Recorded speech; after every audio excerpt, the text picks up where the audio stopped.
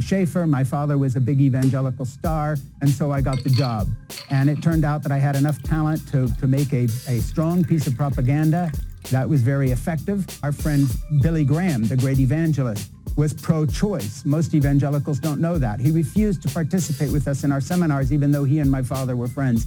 He said, Fran, you know, you've made a mistake here. I think women ought to have a choice. Dr. Criswell of the Southern Baptist Convention, the president of the Southern Baptist Convention, and for Americans, they will understand that's the most conservative group of evangelicals in America. He was pro-choice. He even preached sermons on choice. But once we talked them into it, the reason it became a thing is Republican leaders like our friend Jack Kemp, Gerald Ford, the president, my parents were friends with his. Once other evangelical leaders saw this as an easy fundraising tactic to keep people angry, babies are being murdered, we can raise money.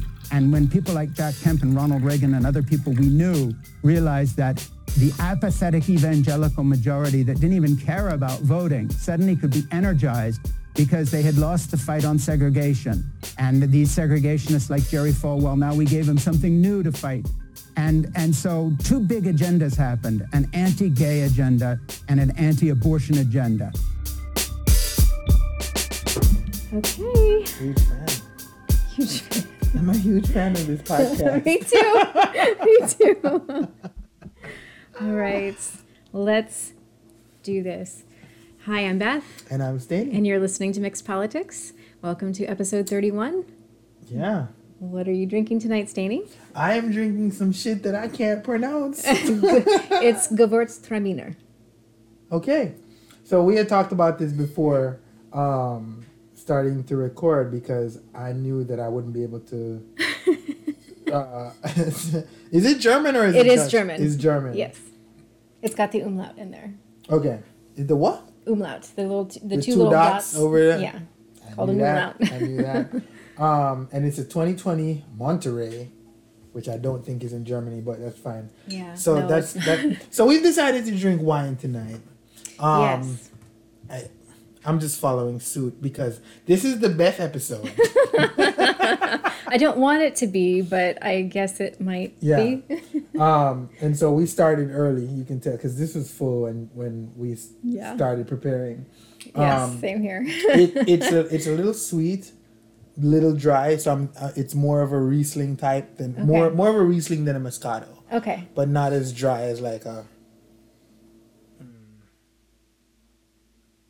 Pinot Grigio. Yeah, like not, Pinot would be a little bit Pinot dry. is dry as hell. Yeah.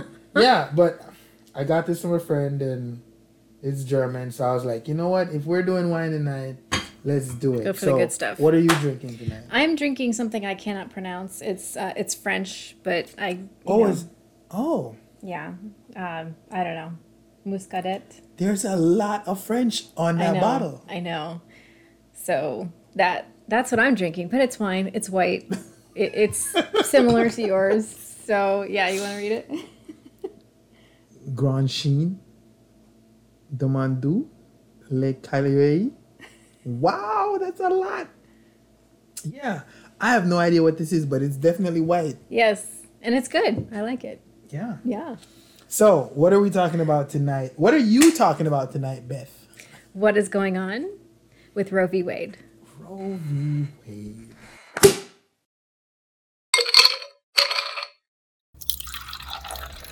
We thought that was a settled thing. It was done and settled in the United States of America. Apparently, it is not. Yes, and I have so many things to say. So here we are. I'm going to start by telling you how my day went yesterday. Okay. I got a phone call from my dad wishing me a happy Mother's Day, even though I'm not a mother yet. Oh, you said yet. Are you going to be a mother sometime? No. Okay. This is the third year in a row he has called me and wished me a happy Mother's Day. Is he being facetious? No, he's not. I've told him like, before. Is he hoping? Yes, he is still hoping, even though I have told him many times I am not going to have children. I don't want to have children. And I would just brush this off if it were harmless, but it's not harmless. This is the kind of mentality that leads us to where we are with Roe v. Wade being overturned today. Because there is this mentality that if I say I don't want to have children, it's not really a believed stance. I can inherently be trusted to raise children, but I cannot be inherently trusted to make a decision to not have children. Which is an Because easier decision. it is for me. So this is kind of why we are where we are, because there are a lot of people out there who don't trust the decisions of people who don't want to have children for whatever reason, whether Yeah. it's the decision ahead of time, whether it's a decision that's made when a pregnancy happens to say, I don't want this, so I'm going to abandon it. Whatever the reason, this is why we are where we are. So what is happening with Roe v. Wade and a subsequent case called Casey versus Planned Parenthood? The Supreme Court had a leaked opinion that it's not traditional for opinion. A leaked draft. Leaked draft of an opinion. And it's not traditional for drafts to come out, but for whatever reason, it was leaked. And this was a very, I want to say that it is not typical language used by the Supreme Court in their opinions. I have read many Supreme Court decisions before. This one reads at about a 9th grade level. It really does. So if you have not read it, I am going to link it in the show notes for you. And that's really what we're going to be talking about today. I'm going to be reading sections of this for you because I want to assure you that this ruling, this draft opinion is beneath the level of judiciary review that the Supreme Court normally does. Beneath the level of the Supreme Court. Yeah. Like this sounds, the way I read it and I skimmed it, it reads like a bunch of Amy Coney Barrett wrote it. It reads like an opinion piece for a newspaper. It is 98 pages long. The last several pages are really just an appendix of other court cases. But as you can see here, I have notes in the margins. I have highlights. When this came out, I wanted to get my hands on it. Wait, so I have a question about Yes. that.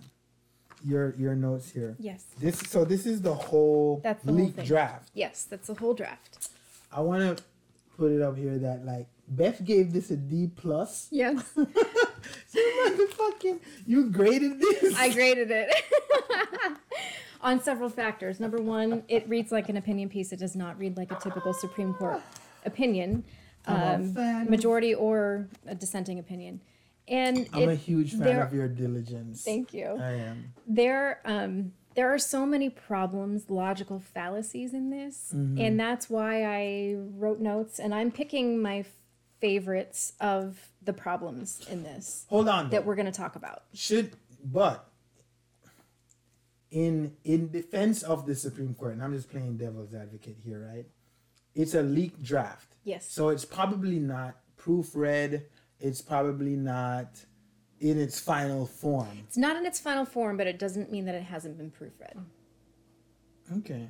So do you believe that this is what they were planning to release to the public on D-Day? I don't believe this is what was intended to be the final draft, but So because the D plus says to me that it hasn't gone through the gauntlet of proofreading that the staffers and the this was most likely written by one of the clerks Yeah. for Justice Alito. I want to hold out hope that he has had a part in this, just because I would hate to think that this draft was solely written by a clerk. because it's kind of embarrassing. Like It's to- extremely to embarrassing. him, because it's like my God, if that's out to the public, then that says that we have at least one.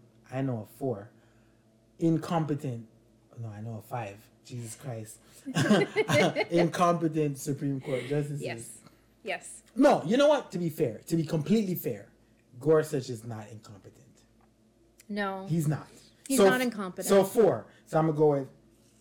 Should I name names on Let's this? name spot? names. Okay. So we're at Amy, Cody, Clarence Barrett. Thomas, Kavanaugh, and Alito. Yes. Incompetent. That fucking what? We Almost have- 38% of the Yes. Supreme Court is incompetent. as We fuck. have played a clip before. If you have not seen it, we'll link it again below to a prior episode where we talked about the embarrassment of Justice Kavanaugh when Justice Breyer took him to task about reading prior court cases. Well, that he hadn't read. It was this case that they were deciding when that clip happened. Yes. We have played it before that Justice Breyer, who is retiring, has now been replaced by Ketanji Brown Jackson. When Justice Breyer was adjudicating this, when he was speaking, he was like, basically he was dick slapping him across the face, being like, you haven't read these cases that you're talking about. The very cases that are cited in this draft opinion. So now I just want to say there is a link below in the show notes to a video that if you want the historical context that we're not going to go into, but if you really want a good history of who the Supreme Court is, how they adjudicate these cases, what is Roe v. Wade, what is Casey versus Planned Parenthood, how did we get here? I'm going to link it below. Great video. It really does all the work of the historical context that we don't have time to go into. But let me just say that the Supreme Court has three options with any case that they take, but specifically with this one.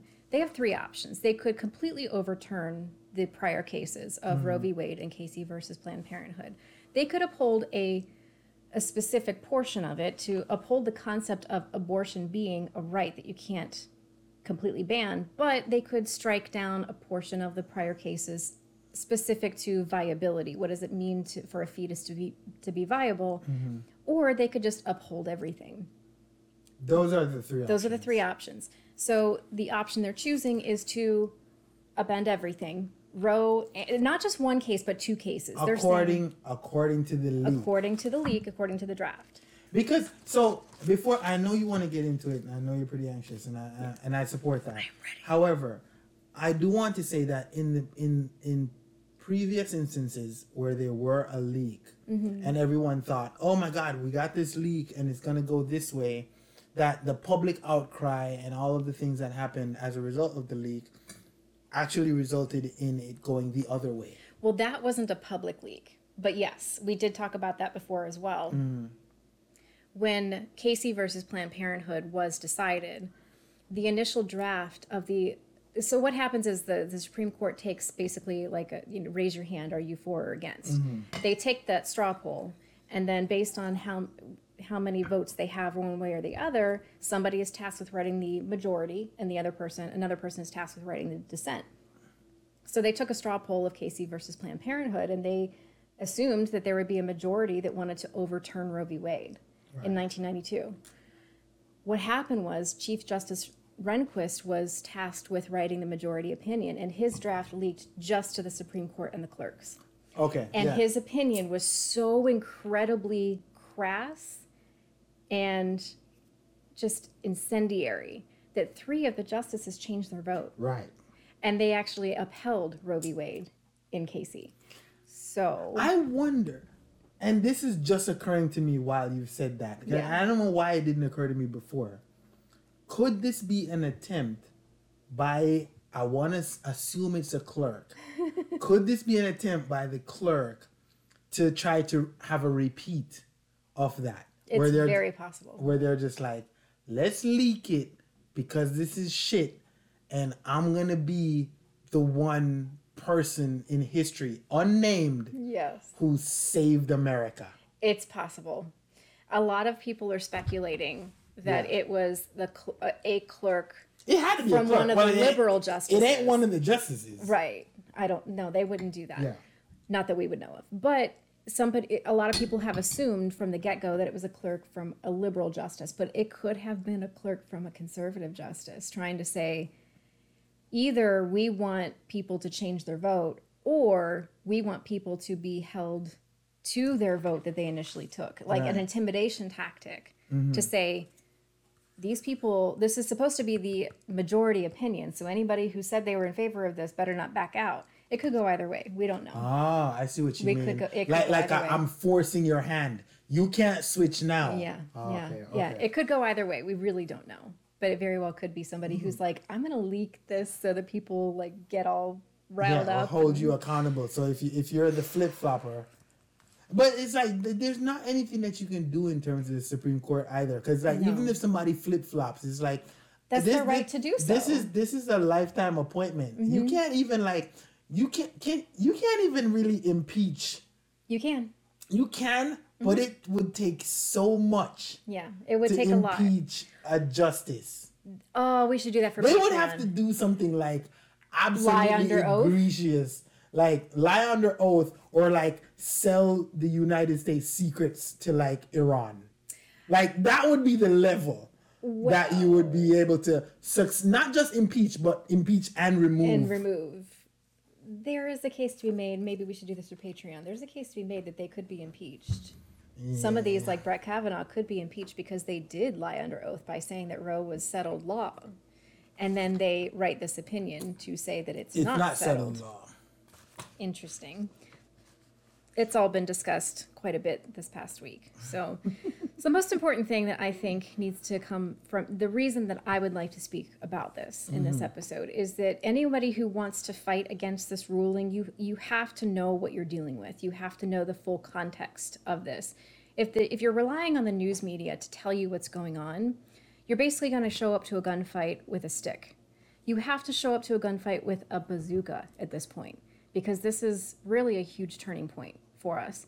So if you're just starting from they're taking away my right to choose, that's not good enough.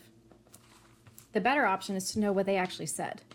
The legal arguments that they are trying to make that you can fight against, because these legal arguments are just as flimsy as they say Roe is. Yeah. And we're going to talk about that. Not to sideline you, but like, how can the average person fight against the Supreme Court? There are ways. I have some ideas. I don't know that we'll have time to get into them, but maybe that could be a Patreon thing. All right. To what are the next steps? Or maybe we could just do a special episode that we can release to the public. Cool. That we'll do at the end here. I'm a But fan. yes, I have ideas for how we can fight back. All right. There are so many subtle things that happen. If you just rely on the media to tell you what the arguments are, you miss the subtleties. Page 33, Justice Alito. I'm going to say Justice Alito, even though it was probably a clerk that wrote this, but Alito's name is on it, so he takes full accountability for this. Yes, he does. On page 33, citation is below, where you can link to this and you can follow along if you want to. He says, the defenders of Roe and Casey do not claim that any new scientific learning calls for a different answer to the underlying moral question. There's a whole paragraph that starts with those words. And as you can see, and I'm going to put it up on the screen here. So if you're listening to audio only, I encourage you to come to YouTube and watch this, because I'm going to be putting screenshots up where you can see exactly what I'm reading here. So if you notice, this paragraph here is just his summary, his words, his viewpoint of what the defenders of Roe versus Wade would say. The next paragraph he goes into, Americans who believe abortion should be restricted have countervailing arguments. And notice that there's citation, citation, citation. And then the next page, same thing, citation and citation. All of these footnotes that back up what he believes is the argument to get rid of Roe v. Wade. And then following that, he says both sides make important policy arguments, but the supporters of Roe and Casey must show that this court has the authority to weigh those arguments. So he went to all the trouble of finding citations to back up the argument to get rid of Roe v. Wade.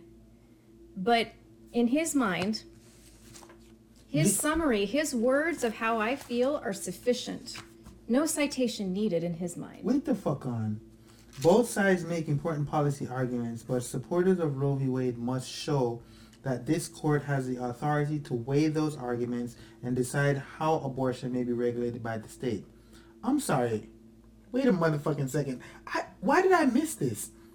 How can you say that the general public must find citations or support for their argument, but you as the impartial Supreme Court justice only found arguments and support for one side? Exactly. Isn't it your motherfucking job to find arguments and support for and against both sides? Absolutely. This is why it is so important to read his words. Wow, we Because starting off like this? This is the subtlety, the phrase is soft bigotry of low expectations. This tells you the mentality that he's starting from.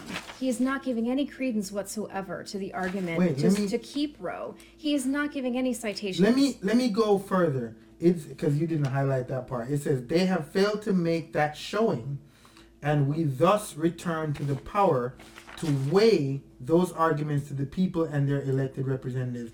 No, motherfucker. This had to be a clerk. This had to be like a 22-year-old clerk that ain't like been in this for too long. Now, to the clerk's this credit, can't be. There's a lot of debate that happens. Because the first word in the next sentence says, they have failed. No, motherfucker, you have failed. You are the one that is tasked with providing for and against and debating the... That's right. And this is an opinion. What? This is a ruling after I just decided I don't like Justice There you Alito. go. I don't like him There because you he's go. not doing his job. This is what people miss when they don't read it with their own eyes. When you don't get your fingertips on this Wow, and you see this, that's wild. you miss the microaggression. Because this is the mentality of the person who is trying to decide the legality of something when he can't even get past the own bias. Now, because I want to stress the point of the word impartial. Impartial, yes. Who the fuck is they if you're impartial? Thank you. Absolutely. Now, the clerk is writing this after debate has taken place amongst all of the justices. So this is not being done in a vacuum. This is not being done without some consent of the justices themselves. Because after the oral arguments are heard, where each side has 30 minutes total to fight their case, the Supreme Court says, okay, we're done. We're gonna go debate this. They have a little mini debate, and then they take a vote, and then they go and write their opinions, which takes several months.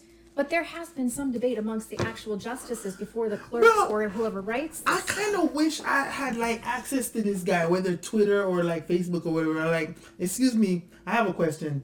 Who the fuck is they? Right? You represent the American people. Yes. All of us. The ones you like, the ones you don't like, the ones you agree with, the ones you don't agree with. Who the fuck is they, my guy? That's right. This is the language that shows you that there is some very subtle but very, very impactful bias going on. Yep.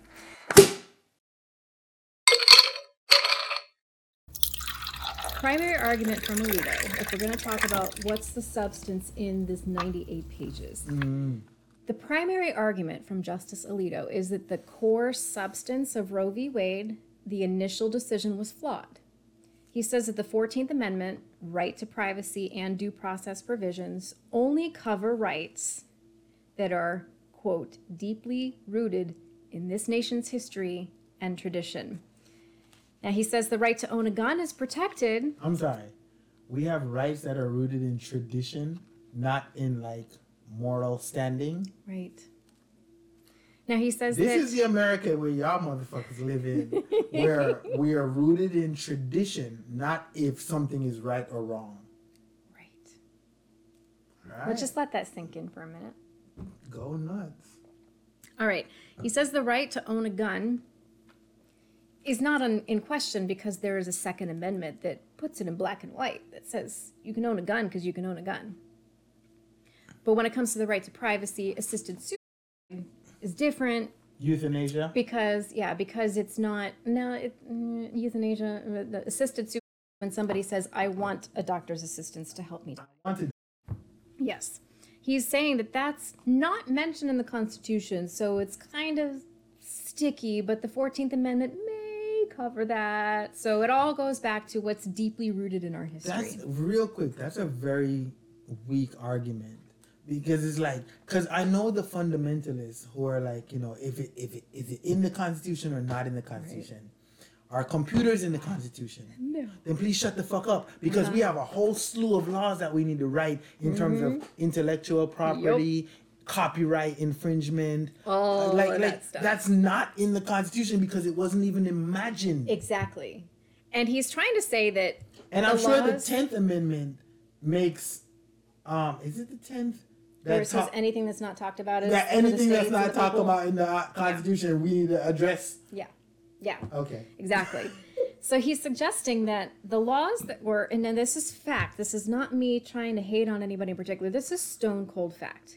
The laws that were written by and interpreted by men up until the 20th century, late 20th century, can be relied upon to determine what you have the right to keep private from government interference. So you know what else? I mean, that's what he means by deeply rooted. If it's in the Constitution, deeply rooted, yeah. if it's in common law back to the 1600s, or if it's in the Constitution, or if it's in state laws up until the mid-20th century, those are all things that we need to refer to determine if it's really a right under the 14th Amendment. So let me explain to you. I'm going to give you a short list of things that are not deeply rooted in our history. My right to vote. It's not. Your right to vote. I'm black. Cell phone privacy, to your point about computers. The right for me to apply for credit without the permission of a husband or a father. That was rescinded in 1971 or 1972? 1974. 4. After Roe v. Wade. No. You could have a credit card in 1971 or 72. Yes, But the bank account was like 1974. I had wasn't to it? have permission from a man to apply for that credit up until 1974. The right for me to seek employment in a non-servicing job like nursing or teaching. The right for me to go to law school. The right for a Catholic person to be president. A Catholic person. Yes. John Kennedy got a lot of shit for running for president because he was Catholic. That was in 1960. Let's see. So there's a lot of shit that isn't deeply rooted. Yes. That doesn't make any fucking sense because Yes. the deeply rooted shit is totally asshole and bigoted and pieces of turd. It was. Remember you talked about the first Jewish Supreme Court nominee. Yeah. That was in the early 19 teens. So that's not deeply rooted either. The right for me to seek and use birth control. Because the word deeply in and of itself sounds subjective. Mm-hmm. Like, what the fuck is deep to you that's not deep to me? Do we want to even talk about deep to people who are... Because if we really want to go all the way back to deeply rooted includes slavery. Yes, it does. So suck a whole dick. You see how I have felt this entire week is what you're feeling right now? I have decided I do not like this motherfucker. Yes. I want to fight him. Right. His justification for shit is This if it's is- deeply rooted or not. I know. So the viewpoint that what we knew in 1776 or 1886 is all we'll ever need to know about the law is as dumb as a parent saying, everything I knew on the day of my child's birth is everything I'm going to ever need to know. So that when your kid comes to you when they're 15 years old and say, hey, Mom, I'm gay, you'd be like, oh, well, I didn't know that when you were born, so I can't possibly support you now. How dumb that sounds. Of course, we have to move with the information that we have. We have to adjust and be agile and to move and to transition into modern times. But here's the thing. You're talking like a person who's progressive. Yes. You're not talking like a person who's deeply rooted in conservatism. Right. Well, deeply rooted in anything. Because everything that happened before we were born is the best that it could have been. Yeah. What kind of dumbass? What kind of hubris does it take for people to think that mankind peaked in the 1950s? Are you fucking kidding me?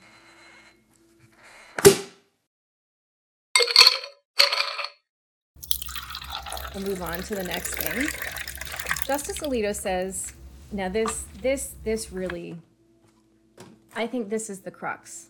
To let you know what he's really thinking. Page 40, he says, those on the losing side, Whoa! those who sought to advance the state's interest in fetal life could no longer seek to persuade their elected representatives to adopt policies consistent with their views. Wait, we've already determined that there's a losing side? Yeah, what did they lose? That Why was are we my even- question. Why are we even doing this podcast You if see, it's a done you fucking see my deal? notes? What did they lose? They have no claim over somebody else's baby. The losing side. The losing This side. can't, he can't write this. He's been a justice for over 15, 20 years. This is why. He can't. Some dumbass wrote this and it needs to be edited. But it's under his name. It's under his The name. losing side? He takes full responsibility. Because for that this. sounds very partisan, It does. which the Supreme The Court losing should side. not be. And if you're going to say that the losing side has lost some claim, the state's claim, the state's interest in fetal life. What is the state's interest in fetal life? I don't. If I know what the state's interest in fetal life is. Yeah. Tax money. Of course, that's what I was thinking too. Okay. It's a potential taxpayer in the future. This is about money. This is not about the preservation of actual life or the sanctity of life. This is about the state thinking, oh, that's one fewer taxpayer I have in the future. Yeah. Now, if I were to have some vested interest in the life of an unborn baby, why can't I take out an insurance policy on my neighbor's kid? If I have a vested interest in the preservation of that life, I should just be able to take out an insurance policy on their kid. Especially if you're contributing. If you're like the one that's like babysitting when they Yeah. go to the store or whatever, Right. you should be able to like Why not? cash in. Why not? Of course, it sounds absurd to take out an insurance policy on somebody somebody else's else's kid. kid. But how is it any different from saying that you somehow have some vested interest in the life of this unborn child that you're not a part of? You're not the family. You're not the person carrying it. You're not the person who impregnated her. What is your vested interest? None. Let's take the conservative argument to the next step. That saying that if you give an inch, we'll take a mile. Let's go 2 fucking miles. Let's go. Let's go all the way. If the state has a vested interest in this life, that means that the conservatives, the GOP, the Supreme Court is making an argument for socialized medicine. The state has a vested interest In your life. in your life, which means it doesn't end when you're birthed. It means the state has a vested interest in your life. in your whole life. into the point where you're a working class citizen and you can pay taxes. You're thriving. You're healthy. You have all the things you need. You're fed. You're Damn. clothed. You have shelter. Let's The- go, the- guys. the state- Let's fucking go. The state should be paying for my kids' swimming lessons. Yes. The state has a vested interest, guys. Let's go. Because my kids could turn into Olympians, which is gonna get them more money. See? That doesn't make sense though. The conservative movement right now is going balls to the wall with this thing. But I say, let's take them at their word. Let's go. They're making the case for socialized medicine and socialized everything. I would right like now. to also reiterate, for the purposes of the people who are new to this podcast, that we are not liberal No. nor conservative. No.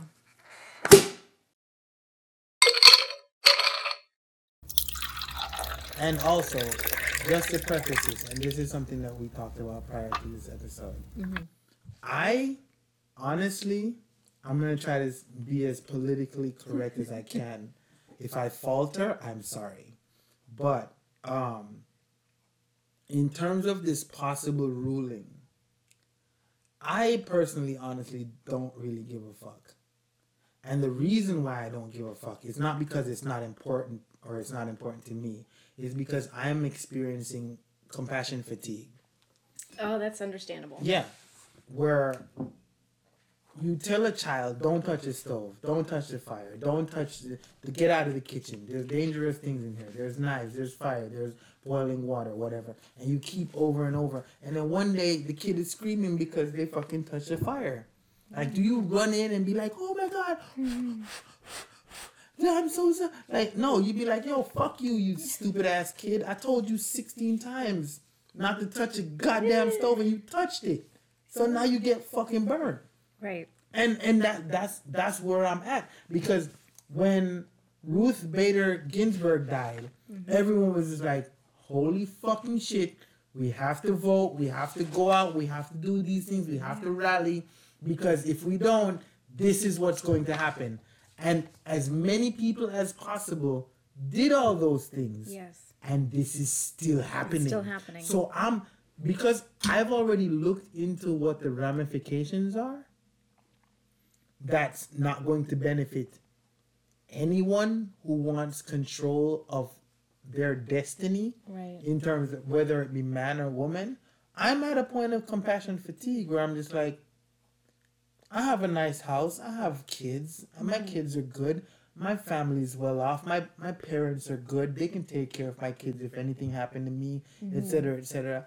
I honestly don't give a fuck about you weirdos who like get swayed by political talking points and propaganda and fuck your own self over for trying to like bite my face off. In other ways, fuck your own self over. Well, I'm fine. Right. Because majority of this is a woman issue. A woman has to carry the child for 9 months.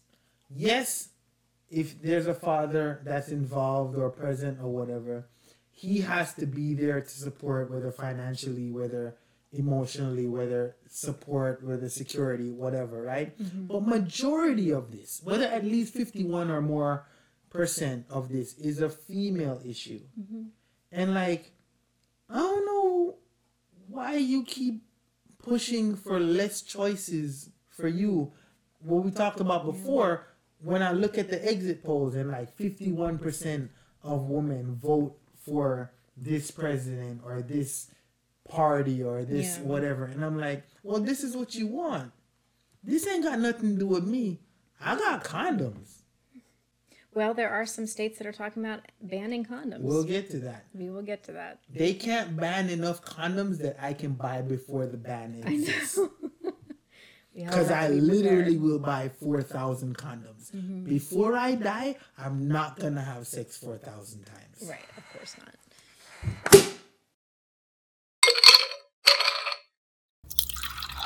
But that's why my approach to this isn't to say that there's anything we can do to vote our way out of this. It's too late.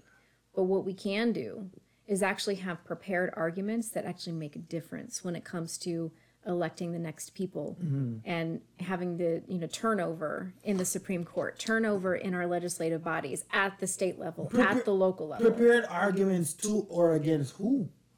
Well, it's actually these arguments that are coming from the Supreme Court are the same arguments that are coming from the Republican Party and have been for decades. So this ruling has repercussions beyond abortion. These rulings have repercussions. Because at the core of the Roe v. Wade argument is the argument of privacy. What happens between me and my doctor? What happens between me and my pharmacist? If you're in the early stages of a pregnancy, it might be between you and your pharmacist. If it's in the first trimester, approaching the second, might be between you and your doctor. Right. Maybe your baby is being born without vital organs, without a fucking liver or whatever, and you're just like, this baby's gonna die within 17 days of being born, so I might as well just not have this child at all because I don't want to deal with that. Now it's being legislated by Congress, by state Supreme Courts, by state Congresses, state legislatures or whatever. None of whom are doctors. No, not one of them. Because who the fuck would leave your position as a doctor to go be a goddamn congressman? Rand Paul. He was a doctor? Eye doctor. As an optometrist. But he left his position as a doctor. You can make more money as a politician getting lobbyist money. So, here we are. But largely, people in Congress and people on the Supreme Court are not doctors. Yet they are the ones that are making these decisions. Exactly. They're people who pass the fucking bar exam in law school. Yeah. They're not medical doctors. And I really wish, if it were up to me, we would have a Supreme Court where one of the 9, one is a bus driver, one's a carpenter, one's a hedge fund manager, one's a fucking lawyer, one's a doctor, one's a teacher. Nice. You know what I mean? And you have like the whole gamut of what our society looks like. Representative. Where they would have to actually debate like, hey, we need this for the schools. We need this for the blue collar workers. We need this for the Wall Street bankers, et cetera, et cetera. And they debate. But it's literally a bunch of people who went to law school. No offense to people who went to law school, but I went to school with a bunch of y'all and I saw the amount of coke you did. I don't want to call names because I got my 20-year at a reunion coming up.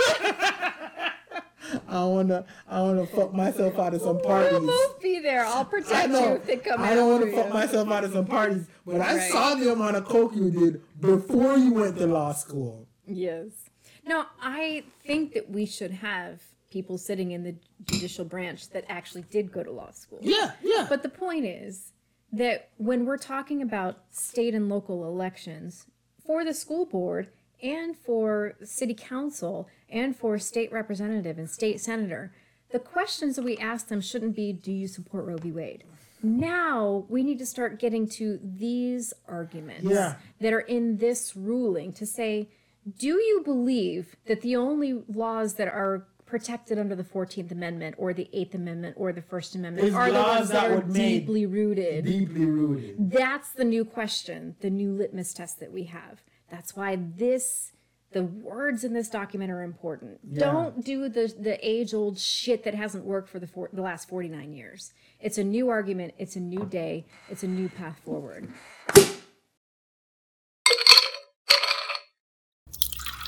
Page 26. Justice Alito makes the argument that states outlawing abortion before what's called the quickening, it's like the Highlander. The quickening is proof that the abortion was never a constitutional right. The quickening in the footnote says, well, this is still up for some debate. But generally speaking, the quickening means when the baby first kicks, when you can feel it move. Okay. When the baby first moves is the definition historically in common law and in all these different state laws up until the mid-20th century. That was the point of viability. So that's the argument he starts with.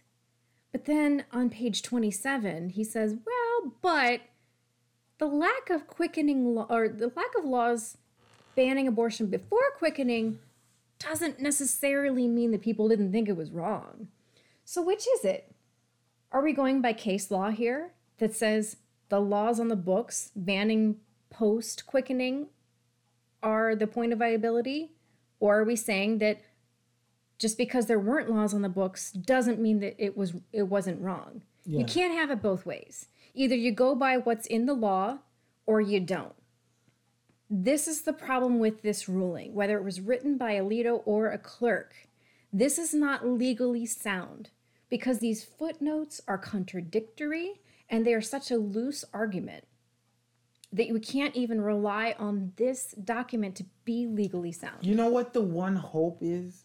That the other justices looked at this leaked material and be like, this is so weak. It is very weak. We can't go this way. That's what I'm hoping, is that they'll be like, this is embarrassing. But you know how the saying goes, live in hope, die in despair. Mm-hmm. I'm prepared for despair. Well, I'm always prepared. We're kind of already there, so I mean, we're just gonna be living like we do.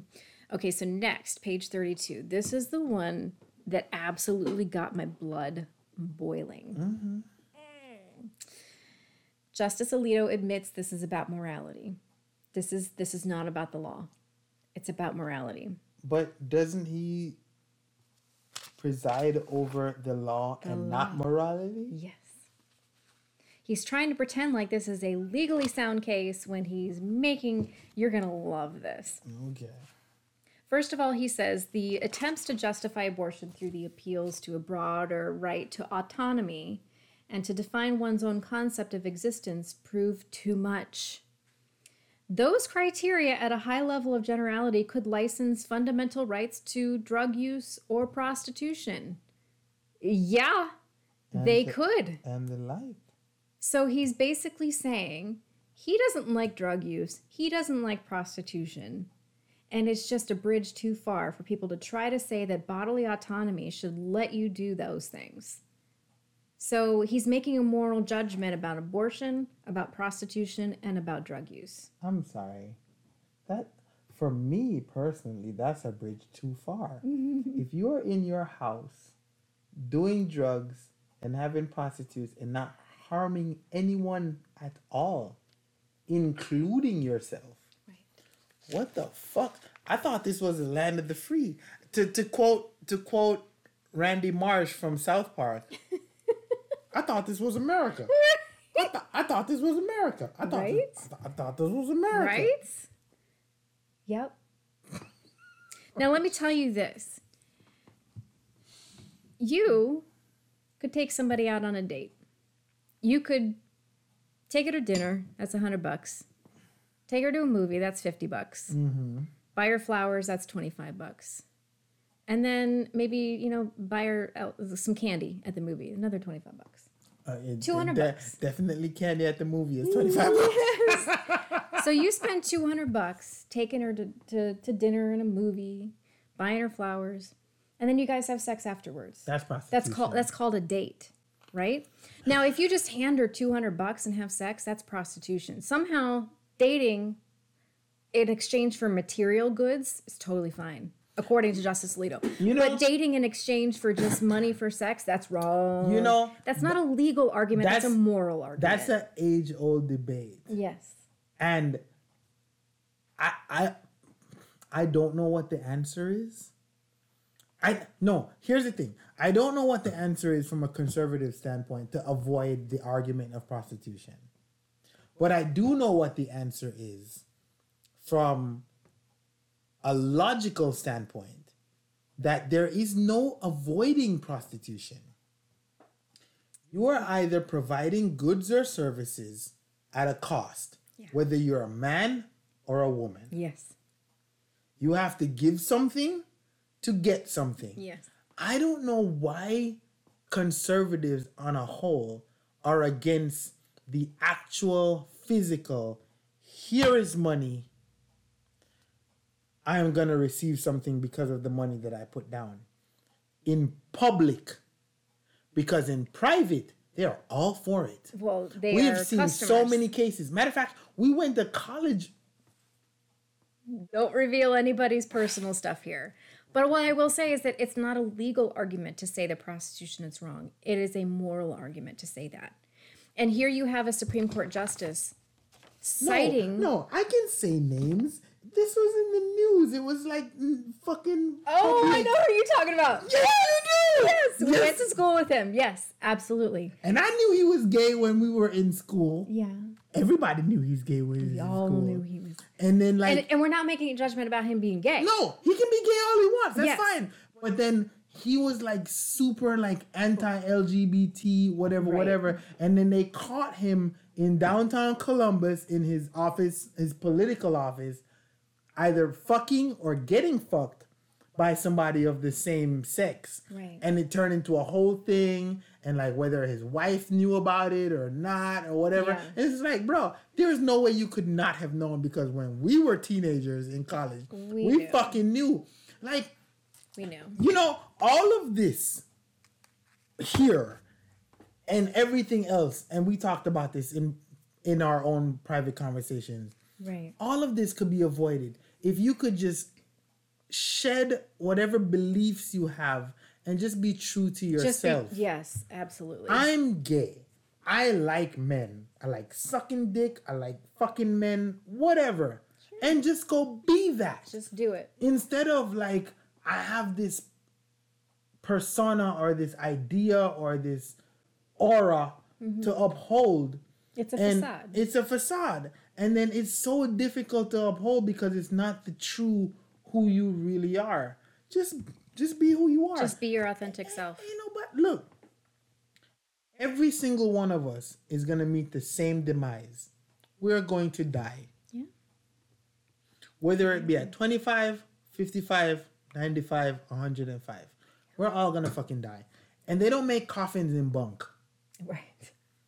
You're going to be in that box by your goddamn self. Mm-hmm. So just enjoy your life while you have it and allow other people to enjoy their lives while they have it and get the fuck out of their way. Yes. I don't understand why, for the love of God, this is so hard to understand for to mind your almost own business. 50% of the population. I know. Enjoy your life the way you want to. Let other people who you don't know enjoy their life how they want to. Yes. And shut the fuck up. Right. Absolutely. Couldn't have said it any better myself.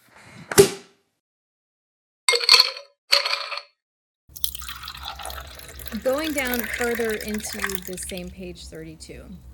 None of the, now he's talking about some of the other cases that have been decided by the Supreme Court, Yeah. comparing it to Roe v. Wade. Now he's already said that the bodily autonomy could go down a slippery slope of legalizing prostitution. And I say, yeah, let's do it. Legalize it. Let's The do countries it. that have legalized it have done far better than the goddamn United States. Yes, exactly. But then he says none of the other decisions that were initially cited in Roe v. Wade or Casey versus Planned Parenthood have involved the critical, he says, critical moral question posed by abortion. He's admitting it's about morality. Critical it's not, moral question. It's But not about isn't morality subjective?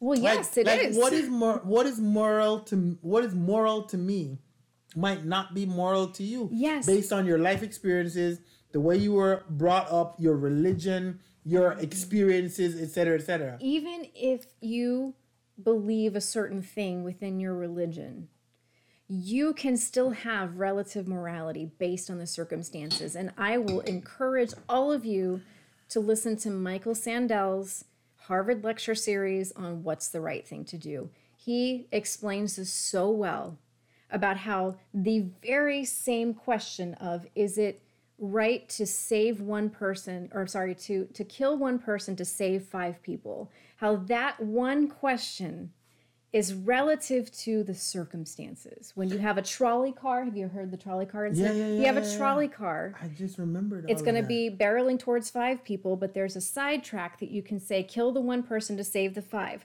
Most people would say save the 5. It depends. It depends. But then, hold on. If that one person is Albert Einstein, Oh, no. we got to Let's kill not go those there. 5 people. Let's not go If there. that one person is LeBron James, we got to save the 5 people. I'm not going to go there. Let me finish what I was saying. I just want to put in know. my LeBron James hate.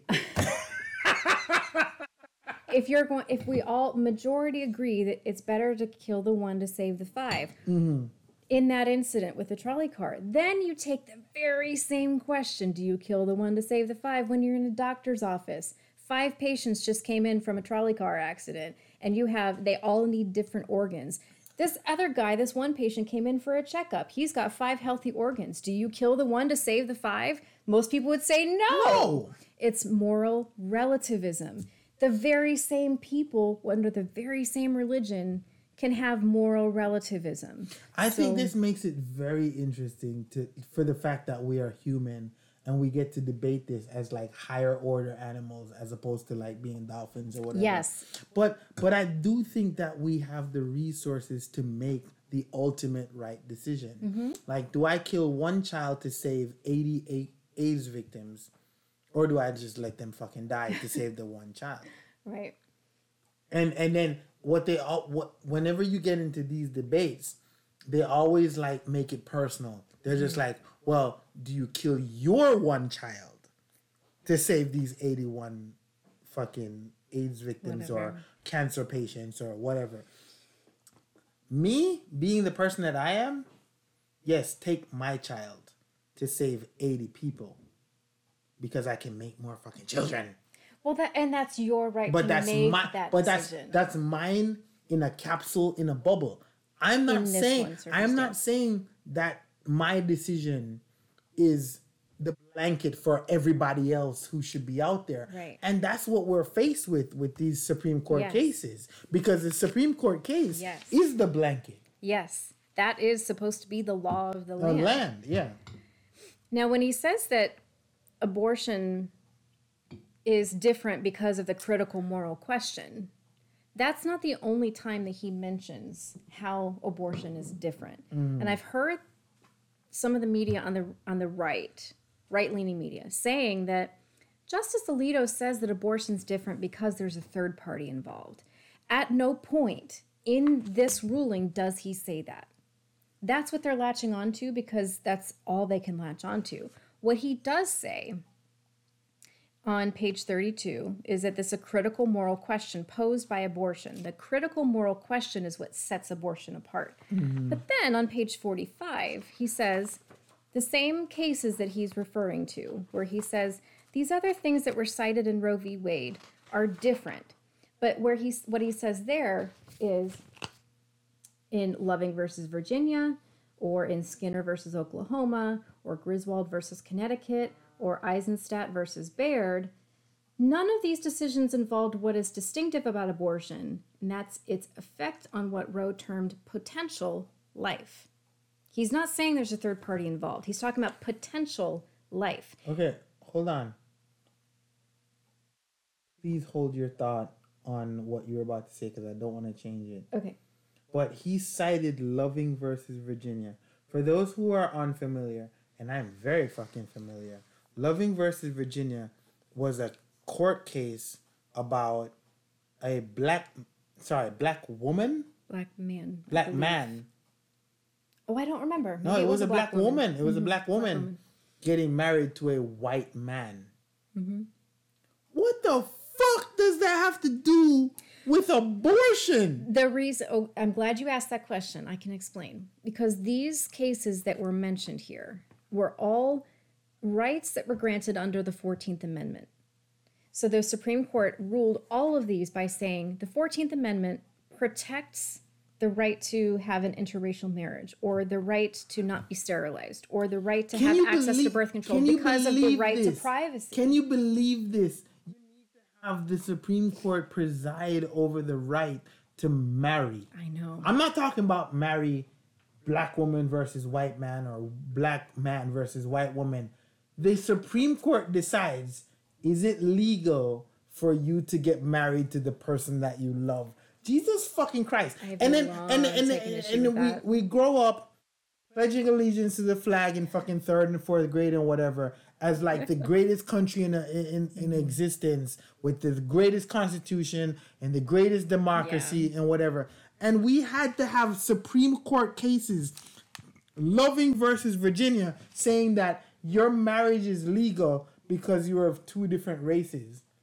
Come on, guys. I've long taken issue with the fact that this is a problem. I've long taken issue with the fact that the state has to give me a permission slip to get married. I don't think the state should be involved at all. That's a whole separate Loving argument. versus Virginia, I know for a fact it was about interracial marriage. It was, absolutely. It was.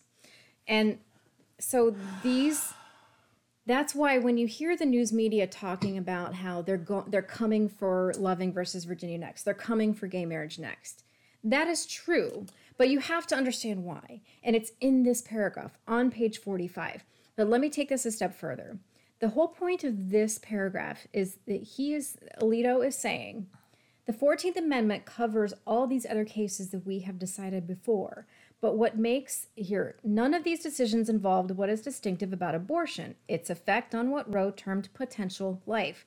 Now notice, Skinner versus Oklahoma was about the right to not be sterilized.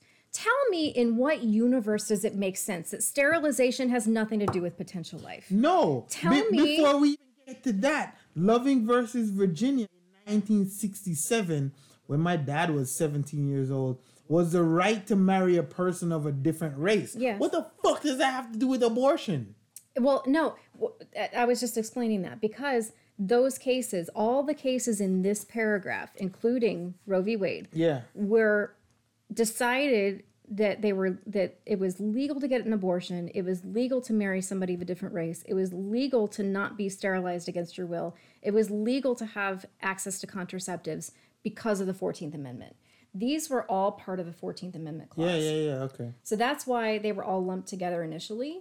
But then he says, these other ones up here are all still covered under the 14th Amendment, but abortion's different because it's about potential life. Now, Loving versus Virginia is, I still think, separate because you can be married and not have a baby, right? Okay. So that's still, to me, that's the only one. Let me finish my thought. Please let me finish my thought. That's the only one that I still think can be separated from abortion and these other cases.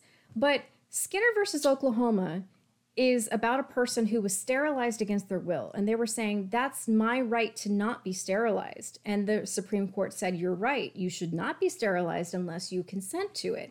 Tell me that sterilization doesn't have something to do with potential life. It does. Tell me that Griswold versus Connecticut or Eisenstadt versus Baird, the Supreme Court ruling that people should have access to contraceptives at their will, tell me that doesn't have to do with potential life. Of course it does. Okay, now I just wanted to let you know, and this is very important to me, because you've pointed out where all these other cases don't have to do with potential life.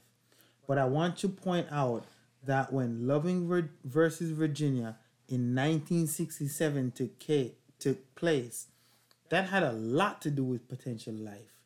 Because if those children had a mixed, if those people had a mixed child, both the child and them would be subject to being killed by white supremacists in 1967.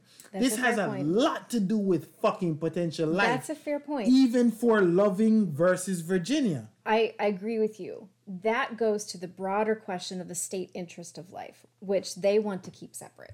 So I'm giving them the benefit of the doubt here that they want to just talk about the actual creation, the creation of life, because not the sustainability. What I envision the Supreme Court ruling on in Loving versus Virginia is what race is the child going to be? Is it going to be, because you have the whole 1 drop rule of if it's 1 drop black, then it's fucking black. There you go. Or and it's like what is the race or what is the life going to be of this child that comes from the union of Loving versus Virginia. There you go.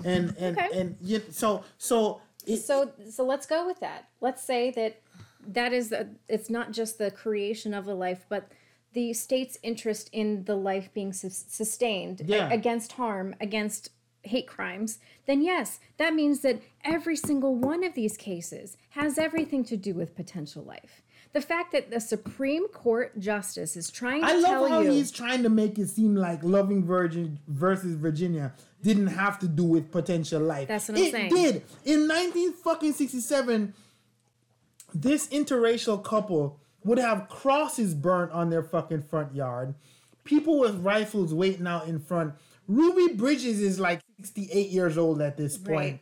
Right. And she got stoned. She got tomatoes and other various things thrown at her. Right. This is within my parents' lifestyle. My mother was born in 1953. Yep. My father was born in 1950. Ruby Bridges went to school in 1958, 1959. Right. Like, that is not... in our parents' lifetime. That is not a far away fucking thing. Right. So, for him to be like, but none of those decisions involve what is distinctive about abortion, its effect on what Roe v. Wade determined potential life. The potential life of this child in Loving versus Virginia, were they to have children, and I'm sure they did, because a documentary that I've seen recently was about their child. Yes. And they spoke. Yes. Or their children. Like, this has to do with the potential life. Fucking Justice Alito. God, I want to meet this motherfucker in a bar. I want to fight him. Stop. No. We're not going to go there. But you have just made the long-term argument. I was thinking of the short-term argument of actually creating life. You're talking about the long-term argument, which is what what they never pay attention to. What they claim. They're just like, it's born and now fuck it. That's what they claim, is that they're about pro-life. Well, let's talk about how you can't have a Supreme Court justice that says that sterilization, interracial marriage, and access to contraception has nothing to do with potential. That's what he's saying. He's saying those things have nothing to do with potential life. That is the biggest bullshit argument I've ever heard in my entire life. Ever.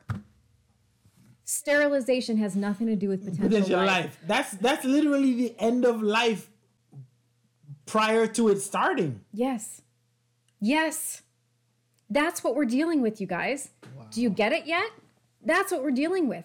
This is the flimsiest legal argument I have ever seen. Which is why I kind of constantly want to believe this was written by some random clerk and he was supposed to sign off on it, and not like him being like an actual justice since before I was a teenager. But this is in line with the conservative argument. And the conservative people I've been arguing with on Facebook agree with this. They agree with this. So if this were just some lonely, stupid clerk that didn't know what they were talking about, My conservative friends would take issue with this. They agree with it 100%. Okay. Know what we're dealing with. They're agreeing with it 100%. Look at what I've circled here. I'm going to put it on the screen here. Scheme. Scheme. Scheme. Scheme. Scheme. He keeps calling this an elaborate scheme. That's 5 different fucking places. And look, I put, really, Dick? Scheme. It's a scheme. He calls it a scheme no less than, I think I counted 8 times that the word scheme appears in this. When the court summarized the basis for this scheme, the scheme It Roe imposed on produced the country. looked like a legislation and the court provided. The elaborate scheme that was the court's own brainchild. Not only did this scheme, this can't be written by him. Because I know as a person who's taught for 13 years English and English literature, you literally can't use the same word 6 times in the same fucking paper. I know it. But again, my conservative friends agree with this.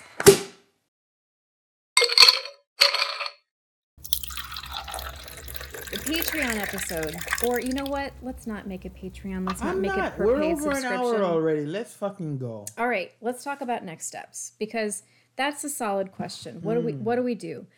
First of all, I want to say don't be fooled by Bill Maher or anybody of his ilk. Yeah. Who is saying that if anybody had seen Bill Maher's most recent episode, he was dismissing all of this by saying, "Oh, well, Republicans in these southern states don't agree with this either.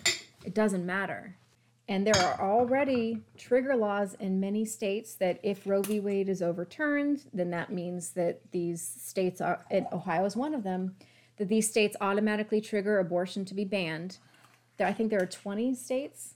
So there are additional states that are saying we're going to have laws that ban condoms, laws that ban IUDs, laws that ban the morning after pill. They're already printed up. They're already ready to go. Yeah. So let's talk about what Bill Maher had said. Now, he's a liberal. Again, we are not liberals. I am a progressive.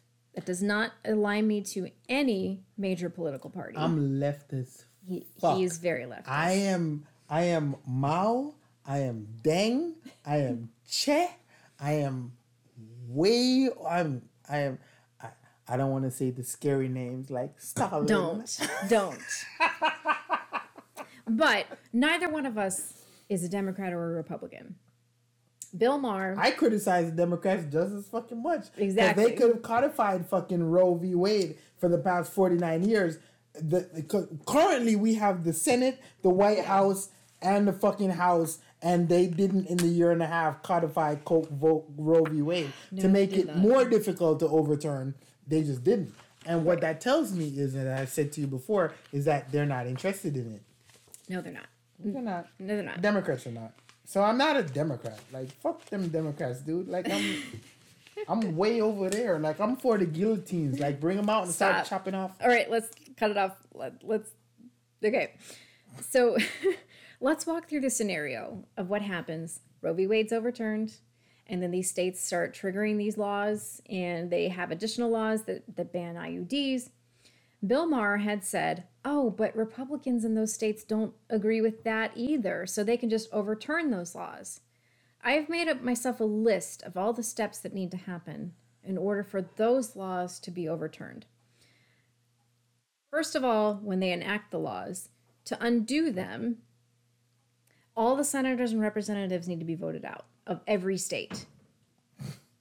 Okay? In order to vote them out, each district must get beyond the threshold of the gerrymandering district differentials. In order to overcome the gerrymandering, one of two things need to happen.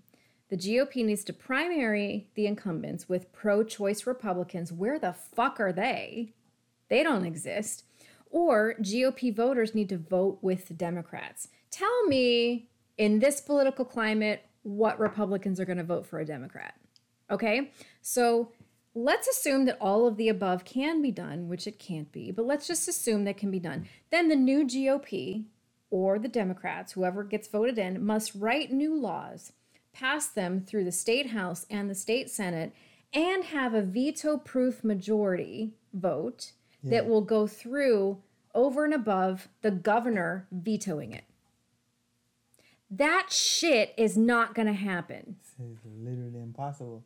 Which brings me to the point that I had posted earlier of the GOP long game. Yes.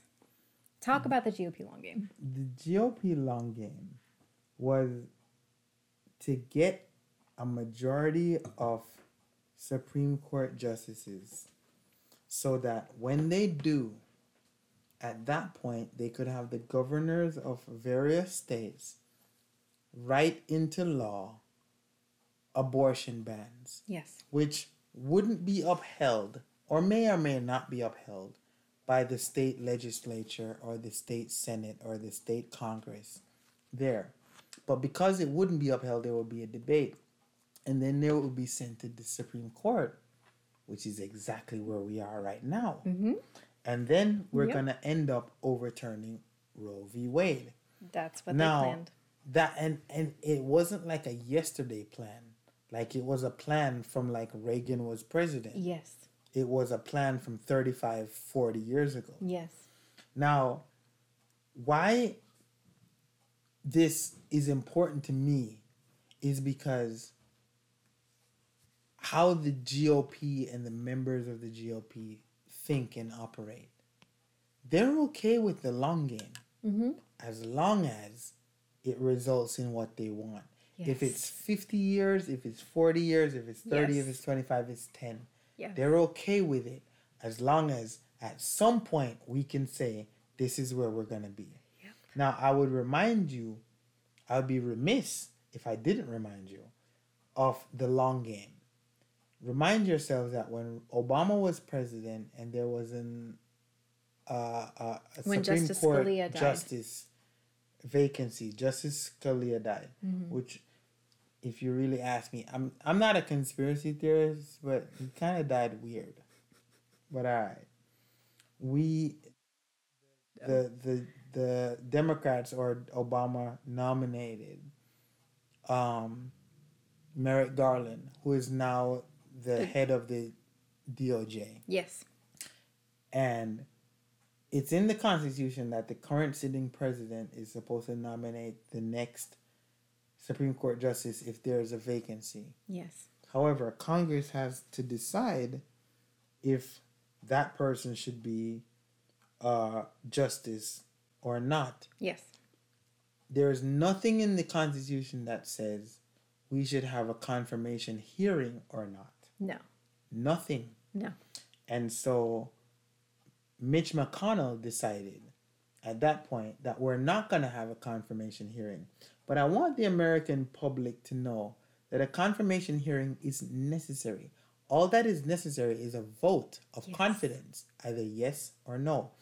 And there is not one person, whether Republican or Democrat, that could look at Merrick Garland's track record from the day he passed the bar exam to where he is now as the head of the DOJ and be like, I have a problem with this ruling. Right. That man has been by the book. He is for slavery. He is for Jim Crow. He is for whatever the law fucking says at the time that it says it. Oh, I see what you're saying. You see what I'm saying?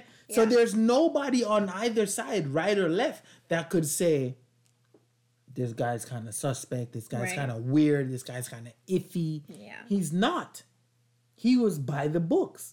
He's been by the books. It is why he was confirmed as the head of the DOJ. Right. Because he would have been confirmed as a Supreme Court justice. And he lost that because Mitch McConnell and the GOP decided we don't want to have a confirmation hearing. Now, I would also like to remind you that a confirmation hearing is not constitutional. No, it's not. It's nowhere in the Constitution that we have to debate, talk about, argue, question this person, that person. It's not whatever. deeply rooted in our It's history. not deeply rooted in our history. Matter of fact, the first instance of this history was when there was a first Jewish lawyer that should be confirmed as a Supreme Court justice. Yeah. Which, if you really want to be honest and say what is deeply rooted in our history or is not deeply rooted in our history, What is deeply rooted in our history is white conservatism. And bigotry. Okay, we'll go with that also. We'll sprinkle that in. Yes. A hefty portion. Deeply rooted. Yeah. So there was no reason why he shouldn't have had a confirmation hearing. Right. Because a confirmation hearing isn't constitutional. It's just a part of the process. It should have been either he's voted yes or no. Mm-hmm. None of that happened. Nope. And then Trump became president. And apparently 3 vacancies needed to be filled. So we had Gorsuch, Kavanaugh. And Coney Barrett. Mm-hmm. And now we have a situation where Roe v. Wade is being overturned or will be overturned because we have a majority of conservative justices. Had the constitutional practice of the president nominating a person to fill the vacancy been honored, right, as all the people who are like, we're for the Constitution, if you are by the Constitution, when the president nominates a Supreme Court justice, there should be some form of a Senate confirmation or a non-confirmation. That didn't happen. So I don't want to hear the hypocrisy and the bullshit of like, you're a conservative and you're a constitutional conservative, because you are perfectly okay with Merrick Garland not having a hearing or a vote yes or no. And he is a fine judge by American standards. Yes. Not by moral standards. Not by what is right or what is wrong. But by the law. But by the law of America, he's a fine fucking judge. Yes. And he wasn't allowed a hearing. Right. And that led to where we are now, because if I remember correctly, Gorsuch, where he was supposed to be confirmed, Mitch McConnell moved the confirmation from 60 people to 50. Yes. Right. He got rid of the filibuster for Supreme Court nominees. And so they were able to, quote unquote, ram through all 3 of their justices. Now,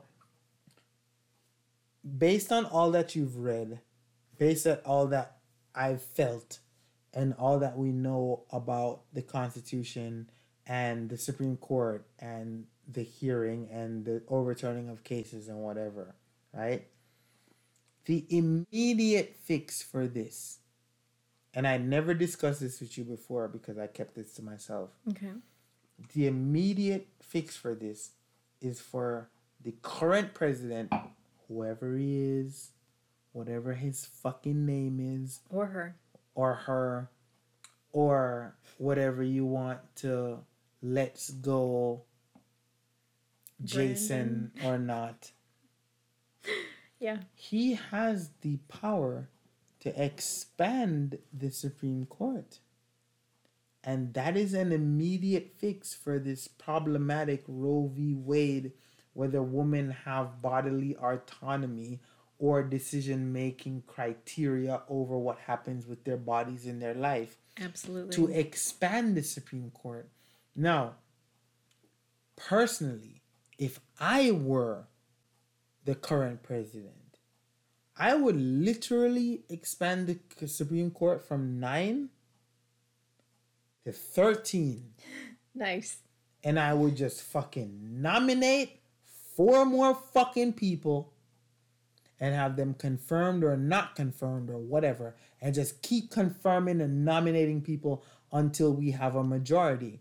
Because as Mitch McConnell said, and I want you to note that this is not me. It's not me saying this. Mitch McConnell, at the time when he was Senate Majority Leader, said these exact words. And I paused for dramatic effect. Elections have consequences. Boom. Bitches. He ain't say the bitches part. I said that. but, you see what I'm saying? Yes. Exactly. So I would just, because there's nothing in the Constitution that says I cannot, as president, expand the Supreme Court. And you know what?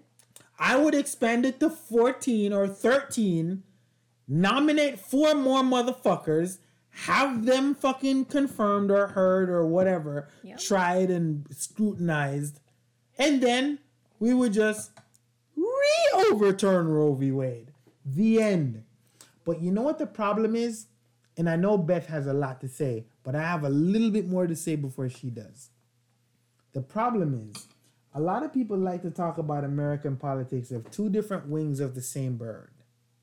Whether it's right or left, or the 1 or 2 people that are centrists. Right.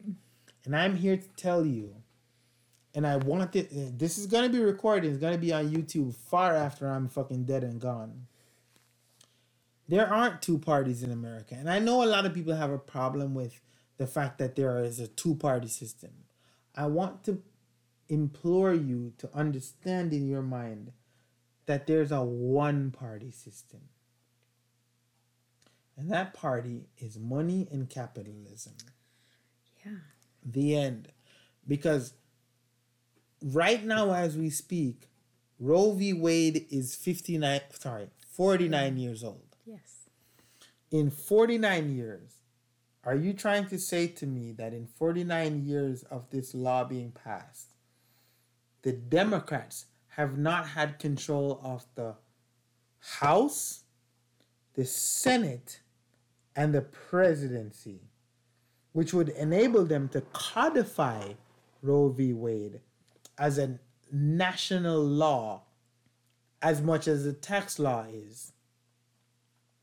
You might find this funny, but while we are recording this, the Democrats have control of the House, the Senate, and the presidency. And they have had this control for over 1.5 years. Do you know how long it takes for the House to write a bill that is passed by the Senate and signed by the presidency and codified into permanent law? A total of about 24 hours. Mm-hmm. So the fact that the Democrats have not done this says to me that they do not want to do this. So when you're like, there are 2 wings of the same bird, in my mind, what I hear is, this is a flightless bird with no wings. Yes. It is an ostrich. Yes. And I'm done. Let me expand on what you said. Because expanding the Supreme Court for political power Yeah. is deeply rooted in our history. In our history and the Constitution. And I did some research on this. John Adams, President John Adams, second president of the United States, he shrank the court from 6 to 5 in 1801 purely to limit the power of the incoming president, Thomas Jefferson. They didn't like each other. They remained friends, but they were political enemies. And so Adams said, he's coming in as president. Adams was a little salty that he only got 1 term. So Jefferson coming in, he had a smaller court because of John Adams. Then Jefferson, in his second term, expanded it from 5 to 7 in 1807. Andrew Jackson expanded it from 7 to 9 in 1837. Abraham Lincoln expanded it from 9 to 10 during the Civil War. I did not know that before I researched this. Wow. I think that's a little known fact because most people think that it was 9 from Andrew Jackson on. Yeah, Nope. It's not. It was 10 at a point. It was 10 during the Civil War. And then Congress shrank it back to 7 after the Civil War. And then it was Ulysses S. Grant that made it from 7 to 9. And that's where it's been ever since. As much as an asshole that guy was, I'm sorry, I'm just speaking from like a male testosterone standpoint. Ulysses S. Grant is such a fucking badass. Like, everything that I've read about that motherfucker is not a dude that you want to fuck with. That's true. He gonna cut your head off That's true. immediately. That guy That's Well, my guy. he was the last one to expand the court. So let's talk about population. We can pause for a second, though, on deeply rooted in our history is expanding the court or shrinking the court for political power. Yeah. Okay? For political gain. Deeply rooted In our history. Now, if we go to the U.S. population, the U.S. population in 1789, when the court was started, was 3 million people. The Literally 10% of where it's at Yes. right now. The U.S. population in 1860s, when it was expanded to where it is now, Yeah. was 30 million people, 31 million people. We are now at 330 million people. Don't you think that the court should be representative, not just in the diversity of of our population, but also representative of the size of our population? All the liberal people will be like, yes, Beth, of course, that is logical. And all the conservative people will be like, no, that is rah Constitution, rah, and have nothing to back it up with. But I will give them something to counter that argument. Mitch McConnell has said, well, basically, the reason that the court has not been expanded is because of tradition. As I've already explained, deeply rooted in our history is to expand the court. Yeah. Just hasn't been done in a while. And a lot of Democrats have been hesitant to do it because it looks like a power grab. Power grab. Well, every time the court has been expanded, it has been a power grab. Now, also Democrats are saying, we don't want to do we can't do that because we'd have to abolish the filibuster. And abolishing the filibuster is a dangerous precedent because it's not been done before, and we probably shouldn't do it. Mitch McConnell said this week that if the Republicans gain back control of the Senate, they will abolish the filibuster in order to enact a national abortion ban. So, Democrats, if you are listening, stop fucking around. Mitch McConnell's going to remove the filibuster. It's not about tradition. He's just waiting for you guys to get voted out so he can do it himself. What we need to do is expand the court because why not? At this point, why not? See, here's the thing. The reason why you're saying the things you are saying is because and I don't want to insult you. Please don't think that I'm insulting you. Is that there's some form of belief that there's a difference between Democrats and conservatives. Or no, Republicans. I just think that because they both are satisfied. I wouldn't say want the same outcome, but they're satisfied with the same outcome of maybe their donors and their handlers and their helpers profiting and benefiting. Where Mitch McConnell can come out and say straight up off the bat, fuck you. Whereas Democrats will be like, fuck you, but Black Lives Matter. yes. And LGBT rights and gay marriage and women inequality and feminism we support. But still, like, while we hush, like, right. and that's is right. And I don't understand why people don't see this. Well, no, I see it. If you had 49 years to codify Roe v. Wade and you didn't, I don't understand why the people who are proponents of or supporters of Roe v. Wade would side with Democrats. You didn't help you. Fuck you. First of all, if it had been codified, it's still not safe from the Supreme Court. Because the Supreme Court is reviewing challenges to existing law. Yeah. So if it had been codified in law, it would still be challenged at the Supreme Court, and it would still be overturned by the Supreme Court. But it's about the makeup of the Supreme Court. I completely understand what you're saying, but at the very least, it would be a show of interest. It would be like, we've codified this because this is a part of our platform. Sure. Okay. This is what we want. This is what we desire. Fair point.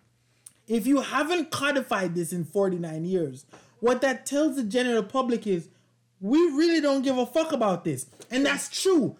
If you think the Democrats give a fuck about Roe v. Wade, after listening to this, then you're a fucking dumbass. And I don't want to be associated with you because you're dumb as fuck. I'm sorry, but not everybody's smart. Some people are dumb as fuck. And if you think the Democrats are for Roe v. Wade after not codifying it, to at least symbolically say that this is our platform. Yes, exactly. This is what we believe in. This is what we want. Right. This is what we're pushing for. They just allowed it to be fucked. Right. And if you still support those people, then I don't know what to tell you, because I don't support them. I don't support what they're underhandedly in the underbelly. Like, they're in favor of pharmaceutical companies, big oil, big tech, and whatever those people can donate. That has nothing to do with the regular American people's lives of, can you afford milk, egg, bread, cheese? Right. Can you marry who you want? Can you be in love with who you want? Can you have the privacy that you should be allotted according to the various amendments?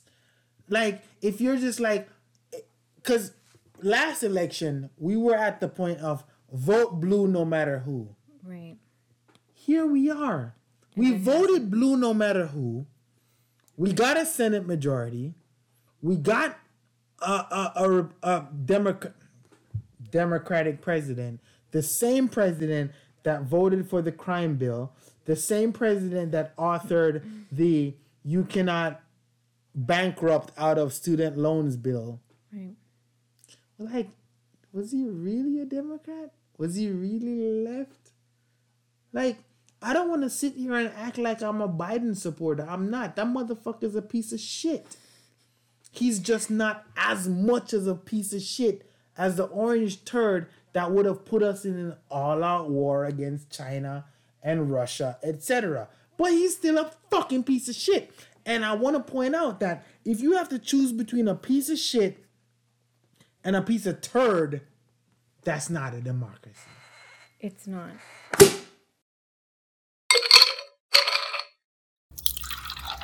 I haven't gotten to my final points yet. Knock it out. And I think that it will address what you're talking about. There's two other things that can be done immediately. Number one, we can take the Supreme Court and the GOP at their word. And I'm talking about enacting laws that align with their sentiment that the state has a vested interest in life. Socialized programs everywhere. They gave the green light. Let's go balls to the wall. All of the people in office right now that are not Republicans, so independents and Democrats, this is your green light. This is your messaging green light. Say, you know what? Justice Alito says it's legal, it's lawful, and it's the law of the land that the state has a vested interest in life. Medicare for all. Go for it. Because that's everything. That's a vested interest in life. Yep. We have the right and we have the opportunity to let the Republican Party feel the fucking pain of their words. Democrats are not about that, though. They are not about spear chucking. They're not about cannon blasting. We're not talking about relying on the current Democrats in office. This goes to my next point, which is everybody listening right now. Run for office. If you do not have the means to run for office, find the people that can and support them 100%. Campaign for them, go door to door, canvassing for them. Now is the time. Because we need to get people in office that are not just aligned to the Democratic Party, independents, whoever. This is your opportunity for school boards, for city council, for state representative, for state senate. This is not about national elections anymore. Okay. The people sitting in the Senate, the Amy Klobuchars, the Bernie Sanders, the AOCs, They're not doing shit for you. The national level is not where we actually make headway at this. The reason the Republican Party has been able to get everything pushed through that they want to, all the way up to the Supreme Court, is because they own the state and local legislatures. That's fair. The National Party is not going to reverse this. Yeah. This is about state laws now. Because if the Supreme Court overturns Roe v. Wade, then that means that the states... They don't overturn it at the state level. They overturn at the national level. Yeah. And it goes back to the states. And that's, in fact, what Justice Alito says in here, is we're sending it back to the states. So if the people who were pro-choice owned the state level, we wouldn't be worried right now. We wouldn't be even talking about this right now. Run for office. Stop relying on people to save you. Save your fucking self. Save yourself. Run for office. If you don't have the financial means to do so, then there's a link below. It's literally you can beg. You can do the GoFundMe's. You definitely do that. Try that. But there's a link below to a video that tells you how to network in your community to support people running for office. Yeah. So if you don't know how to do it, there's a link to start it. But this is about the local and the state level. That's where it matters. Good luck. Good luck. So, I'm sure you're exhausted. I am. I too. have been waiting for this all week. I have been fired up about this because this is means arguably our longest episode. It is our longest episode, So I'm gonna hands let down. you know what, Beth? Tell these people where they Okay. can reach us. And we can link to all the stuff below. I'm sorry, I've been drinking too much and now my brain is shutting down. But you can reach us on all major platforms. Be sure to subscribe and to give us a thumbs up and share. This is an important video. This is meant to be informative. So we hope that you will share this with people who are advocates, people who are in favor of running for office, people who are looking for talking points that will actually make a difference in your communities. Yeah. Share this video with them so that they know how to message this going forward. All right. Also share it with your state representatives, your national, the national offices that are looking for messaging. This is the shit that matters. It's not about they're taking away our choice. That messaging has not worked for the last 49 years. It has led to where we are now. Here we are now. Yeah. Yes. So share this with them so they know exactly what messaging needs to go forward to actually win this and to make a difference. We appreciate the support. And, for all the trolls that might be commenting right now, bring it on, because engagement's engagement. We welcome the trolls. Bring it on. I'm not involved. Any comments come from me. Now, if you do want merch and access to us, whether it's how the show is being developed and fixed and programmed, the questions that we answer, you can ask questions and be answered on our questions. You can go to patreon.com/mixedpolitics. There are hoodies, there are various different things, whether it's dinner with us or coming to bartend or asking questions on the podcast. And you give back to us and we give back to you, and that is found at patreon.com/mixedpolitics. So to all our analysts, pundits and experts, our apes. I'm sorry, my drink is done. It's been done. Cheers. Thanks for sticking it out with us, and good luck with your abortions or not. Right? After this. Yeah.